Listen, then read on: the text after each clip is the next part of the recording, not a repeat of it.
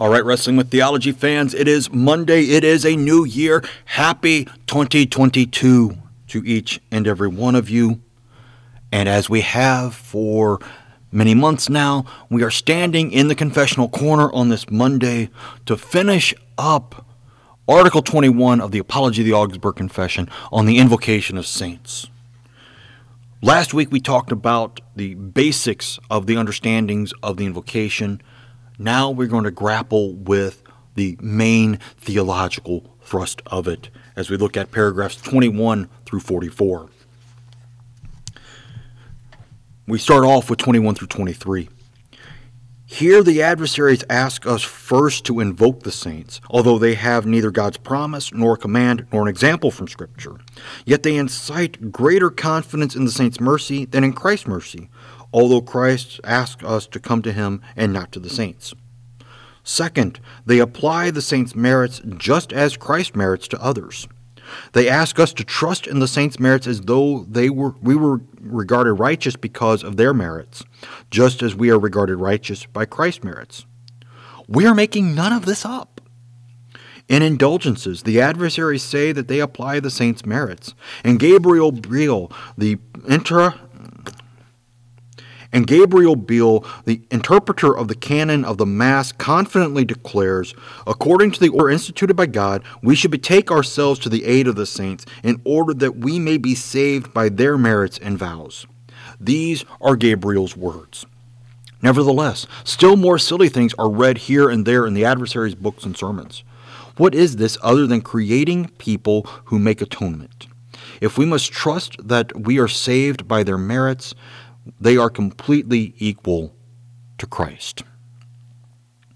Gabriel Biel, being one of the great medieval theologians in the Catholic Church, the interpreter of the canon of the Mass, the large prayer before the consecration of the elements that go and list through all kinds of saints.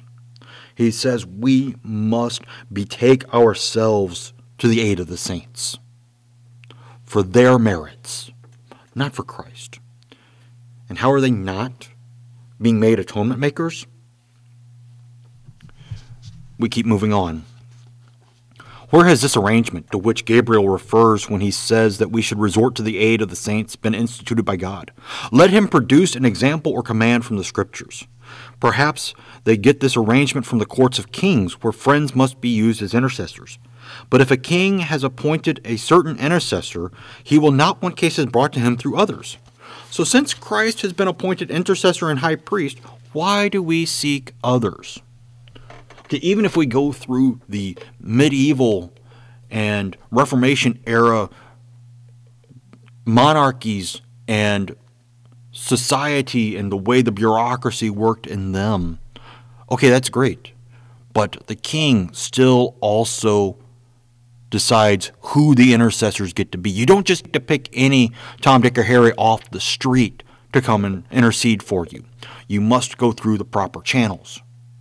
So since God, the King, has appointed Jesus as the mediator, as the intercessor, why do we look for others? Continues on in paragraph 25. Here and there, this form of absolution is used. The passion of our Lord Jesus Christ, the merits of the most blessed Virgin and of all the saints, be to you the forgiveness of sins. Here the absolution is pronounced on the theory that we are reconciled and regarded righteous not only by Christ's merits, but also by the merits of other saints. Some of us have seen a doctor of theology dying. A certain theologian, a monk, was enlisted to comfort him. He pressed on the dying man nothing but this prayer: Mother of grace, protect us from the enemy, receive us in the hour of death. Again, this idea. Think of this absolution. Just let me read it again.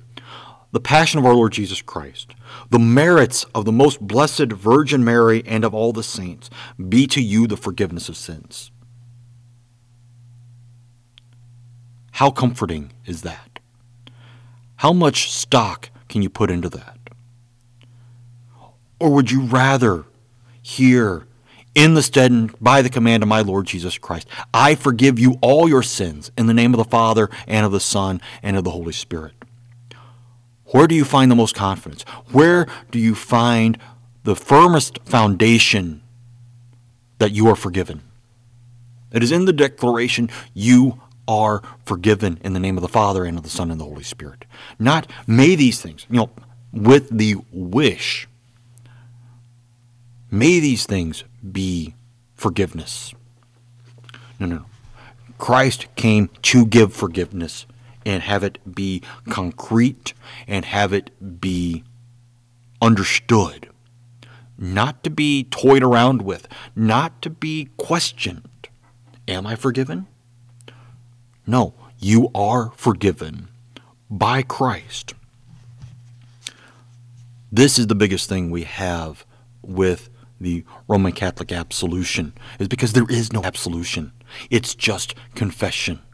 And then you have satisfactions. And we've talked about that before in Article 12 on repentance. You can go back and listen to those podcasts and hear that again. But we move on. Paragraph 27. Granted, the Blessed Virgin Mary prays for the Church. Does she receive souls in death? Does she conquer death? Does she make alive? What does Christ do if the Blessed Mary does these things? Although she is most worthy of the most plentiful honors, yet she does not want to be made equal to Christ. Instead, she wants us to consider and follow her example. The very subject reveals that in public opinion, the Blessed Virgin has taken over Christ's place. People have invoked her, have trusted in her mercy, and through her have wished to appease Christ, as though he were not an atoning sacrifice, but only a dreadful judge and avenger. We believe, however, that we must not trust that the saints' merits are applied to us, that because of these God is reconciled to us, regards us just, or saves us. For we receive forgiveness of sins only by Christ's merits when we believe in him. Of the other saints it has been said, each will receive his wages according to his labor. 1 Corinthians 3:8. That is, they cannot mutually give their own merits one to another, as the monks sell the merits of their orders. Even Hilary says of the foolish virgins, looking at Matthew 25, verses 1 through 13, as the foolish virgins could not go forth with their lamps extinguished, they sought those who were prudent to lend them oil, to whom they replied that they could not give the oil because there might not be enough for all. In other words, no one can be aided by the works and merits of another, because it is necessary for everyone to buy oil for his own lamp. Hilary of Poitiers' very wonderful statement here. Looking at the wise and foolish virgins, Jesus himself saying that there is nowhere else that you can go and find it. Because what happens when the foolish virgins do buy oil and come in? The door's already closed. It is locked. They are not letting anybody else in. And they are told, I never knew you. What more devastating words could be heard than those of beating on the gates of heaven, quite literally, demanding, begging to be let in, and Jesus saying, go away, I never knew you.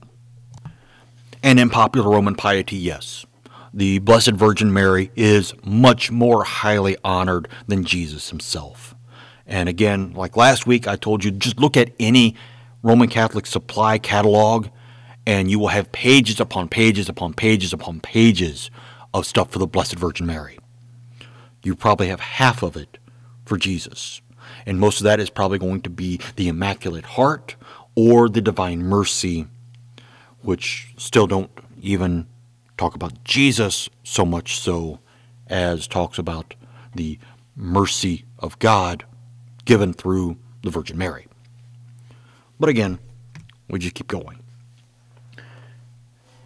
Paragraph 31. The adversaries teach us to place confidence in the invocation of saints. Although they have neither God's word nor an example of Scripture, they apply the saints' merits on behalf of others in the same way they apply Christ's merits. And they transfer to the saints the honor belonging only to Christ. Therefore, we cannot accept their opinions about the worship of the saints, nor the practice of invocation. For we know that confidence is to be placed in Christ's intercession, because this alone has God's promise. We know that Christ's merits alone atone for us. Because of his merits, we are regarded righteous when we believe in him, as the text says, whoever believes in him will not be put to shame. 1 Peter 2:6. And also, Romans 9:33 and Isaiah 28:16. Neither are we to trust that we are regarded righteous by the merits of the Blessed Virgin or of the other saints. The following error persists also among the educated. Each saint has been given a particular duty. Anna gives riches. Sebastian wards off diseases. Valentine heals epilepsy. George protects horsemen. These opinions have clearly sprung from pagan examples. Among the Romans, Juno was thought to give wealth, Phoebus to ward off fever, Castor and Pollux to protect horsemen, and so on. If the invocation of the saints were taught with the greatest caution, even such speculation is dangerous. Why defend it when it has no command or testimony from God's word? Indeed, it does not even have the testimony of the ancient writers. First, as I have said, when other mediators are sought in addition to Christ, and confidence is put in others, the entire knowledge of Christ is hindered. The subject shows this. In the beginning, mention of the saints seemed to have been permitted. It was viewed as tolerable as in the ancient prayers. Afterward, invocation followed, and abuses that are unnatural and more than pagan followed invocation. From invocation, the next step was to images. These also were worshipped. A force was supposed to exist in them, just as musicians imagine that a force exists in images of the heavenly bodies carved at a particular time. In a certain monastery, we have seen a statue of the Blessed Virgin. It turned automatically by a trick, seeming to turn away from those who did not make a large offering to nod to those making a request. Again, when we get down to it, the invocation of the saints leads to nothing more than pagan idolatry. Because now we have people buying images of the saints to pray to them, to worship them, to venerate them, and not Christ. And it comes down to even the monastery that they talk about with the statue of the Virgin that will turn away from people not making a large enough offering, or will look like she is nodding to those. Yeah, it's all a trick, very much done like the pagan idols of the Philistines or of the Ammonites or even the Babylonians, if you read the story of Daniel and Bel and the dragon from the Apocrypha. All of these things are seen as nothing but tricks in order to make money. And that is not the goal of the church, to make money, but to minister to people who are hurting. And the desire to make money usually causes people to be more hurt than helped. Picking up in paragraph 35. The incredible stories about the saints, which are taught with great authority in public, go beyond the marvelous tales of the statues and pictures. While being tormented, Barbara asked for the reward that no one invoking her should die without the Eucharist. Standing on one foot, another recited the whole Psalter daily. Some wise man painted Christopher. He did so to illustrate that there should be such great strength of mind in those who bear Christ, that is, those who teach or confess the gospel. It is necessary for them to undergo the greatest dangers. Then the foolish monks taught the people that they should invoke Christopher, as though such a Polyphemus once existed. The saints performed very great deeds, either useful to the state or providing private examples. Remembering these acts would go far toward strengthening faith and following their example in the administration of affairs. However, no one has searched for these from true stories. Indeed, it is helpful to hear how holy men ruled governments, how disasters and dangers they underwent, how holy men helped kings in great dangers, how they taught the gospel, what encounters they had with heretics. Examples of mercy help as well, such as when we see Peter forgiven his denial, Mark 16:7. When we see Cyprian forgiven for having been a magician, when we see Augustine having experienced faith's power in sickness, steadily affirming that God truly hears believers' prayers. It was beneficial that these examples, which contain reminders for either faith or fear or the rule of the state, be repeated. But certain silly persons, having knowledge neither of faith nor of governing states, have invented stories sounded like poems. They contain superstitious models for certain prayers, fastings, and additional works for bringing in gain. These are the miracles that have been invented about rosaries and similar ceremonies. There is no need to recite further examples here, for the legends, as they call them, the mirrors of examples and the rosaries, in which they are very many things not unlike the true stories of Lucian, which are still in existence. The bishops, theologians, and monks praise these freakish and wicked stories because they help them get their daily bread.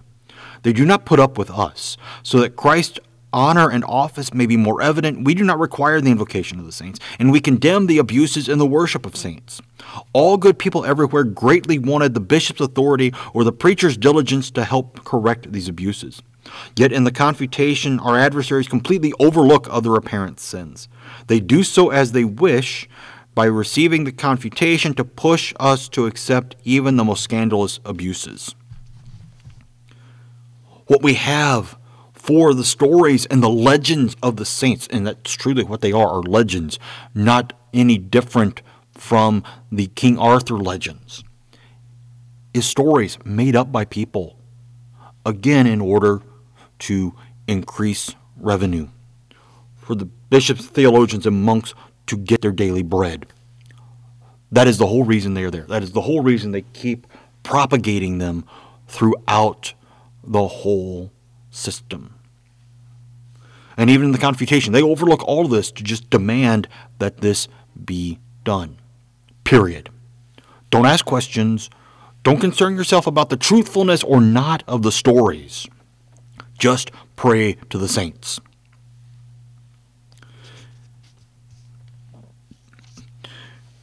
Picking back up in paragraph 40.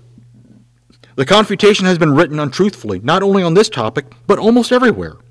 There is no passage in the confutation in which they distinguish between apparent abuses and their teachings. Nevertheless, if any of them can think, they confess that many false opinions are contained in the teaching of the scholastics and canon lawyers. Besides, they keep many abuses that crept into the church due to the pastor's ignorance and negligence. For Luther was not the first to complain about public abuses. Long before these times, many educated and excellent men greatly regretted the abuses of the Mass, confidence in monastic observances, services to the saints intended to gain a profit, and the confusion of the doctrine about repentance. The latter should be as clear and plain in the church as possible. We ourselves have heard that excellent theologians desire moderation in the scholastic teaching. It contains much more for philosophical quarrels than for piety. Nevertheless, the older theologians are generally closer to Scripture than are the recent theologians. Their theology has worsened more and more. Many good men, who at the beginning were friendly to Luther, saw that he was freeing people's minds from these mazes of most confused and countless discussions held by the scholastic theologians, canon lawyers. They saw that Luther was teaching things beneficial for godliness. When they wanted us to agree to the confutation, the adversaries were not honest in overlooking the abuses. If they wanted to help the church, they should encourage our most excellent emperor to take measures to correct the abuses. We see plainly enough that the emperor wants the healing and well-establishing of the church, but the adversaries do not act to help the emperor's most honorable and most holy will, but they act in every way to crush us. Many signs show that they have little anxiety about the state of the church. They make no effort to see that the people have a summary of the church's teachings. They defend clear abuses by new and unusual cruelty. They continue every day to shed innocent blood. They do not allow suitable teachers in the churches. Good people can easily decide if these things help.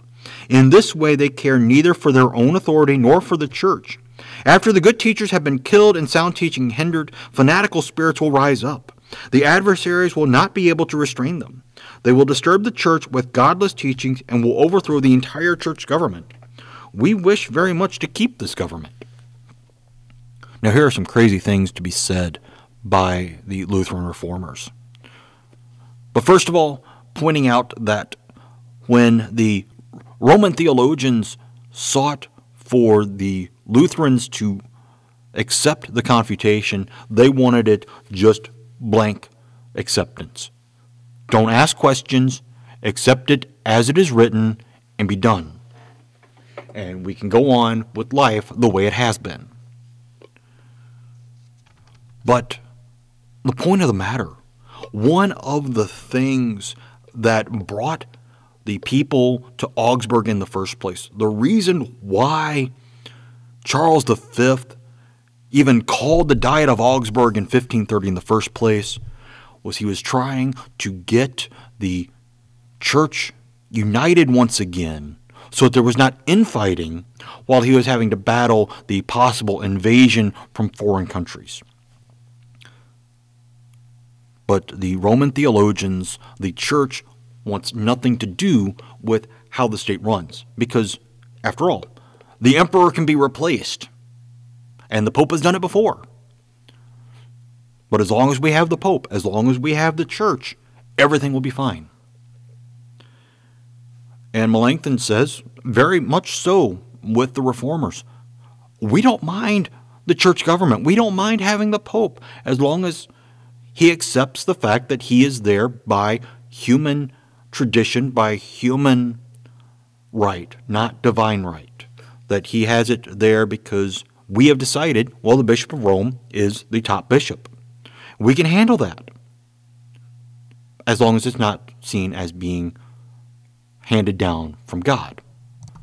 And above all, regardless of all of the problems with the church government in the medieval church, Melanchthon and the reformers simply want the theologians, they want the bishops and the pastors to actually care about the flocks that they have been put over, to actually care about the people. But in this case, and in many other cases, they would rather sit and have their philosophical quarrels than actually deal with the people. And that is one of the biggest problems in the church. I mean, it doesn't, regardless of the denomination, there are always those people who want to just sit and argue and debate. And, arguing even in a good sense of debating the good and bad of anything is wonderful. But to put that as the entire thrust of your life and remember, on Saturday evening, I have a sermon to write for tomorrow, and I'll just scribble something out and go on. No. That's not the way God established the church. That's not the way that God wants his people fed. All right, we conclude this article, paragraph 44. Most excellent Emperor Charles, for the sake of Christ's glory, which doubtlessly you wish to praise and magnify, we beg you not to agree to the violent advice of our adversaries. Rather, we beg you to seek other honorable ways of establishing harmony so that godly consciences are not burdened, that no cruelty is exercised against innocent people, as we have seen before, and that sound teaching is not hindered in the church. To God above all you owe the duty to preserve sound teaching and hand it down to future generations, to defend those who teach what is right. For God demands this when he honors kings with his own name, calling them gods, saying, I said you are gods. Psalm 82:6. They should work toward the preservation and growth of divine things, that is, the gospel of Christ on earth, Acts 12:24. As God's representatives, they should defend the life and safety of the innocent. That is Melanchthon's plea to Emperor Charles as he finishes up this. As we talked about, Charles had brought about the Diet of Augsburg in the first place to help regroup the church so that he had a solid basis under him and not have infighting. But, of course, the Roman theologians say, well, everybody has to accept our say-so because it is our say-so. The reformers in Germany and those in Switzerland and other places around the Holy Roman Empire that have broken away from the Roman Church at this time say, no, we must be in agreement first of all, and then we can work toward the true unity that God calls us to have, because it is truly the unity of the people that matters. All right, that's it for this week. I thank you for being here. Once again, Happy New Year. Thank you for having been part of Wrestling with Theology in 2021, and I pray that you continue to move on in 2022, hearing the Word as we go through the confessions and through the Scriptures weekly. And I thank you for being here and listening so that you may be better equipped to wrestle with the theologies around you today and always. Amen.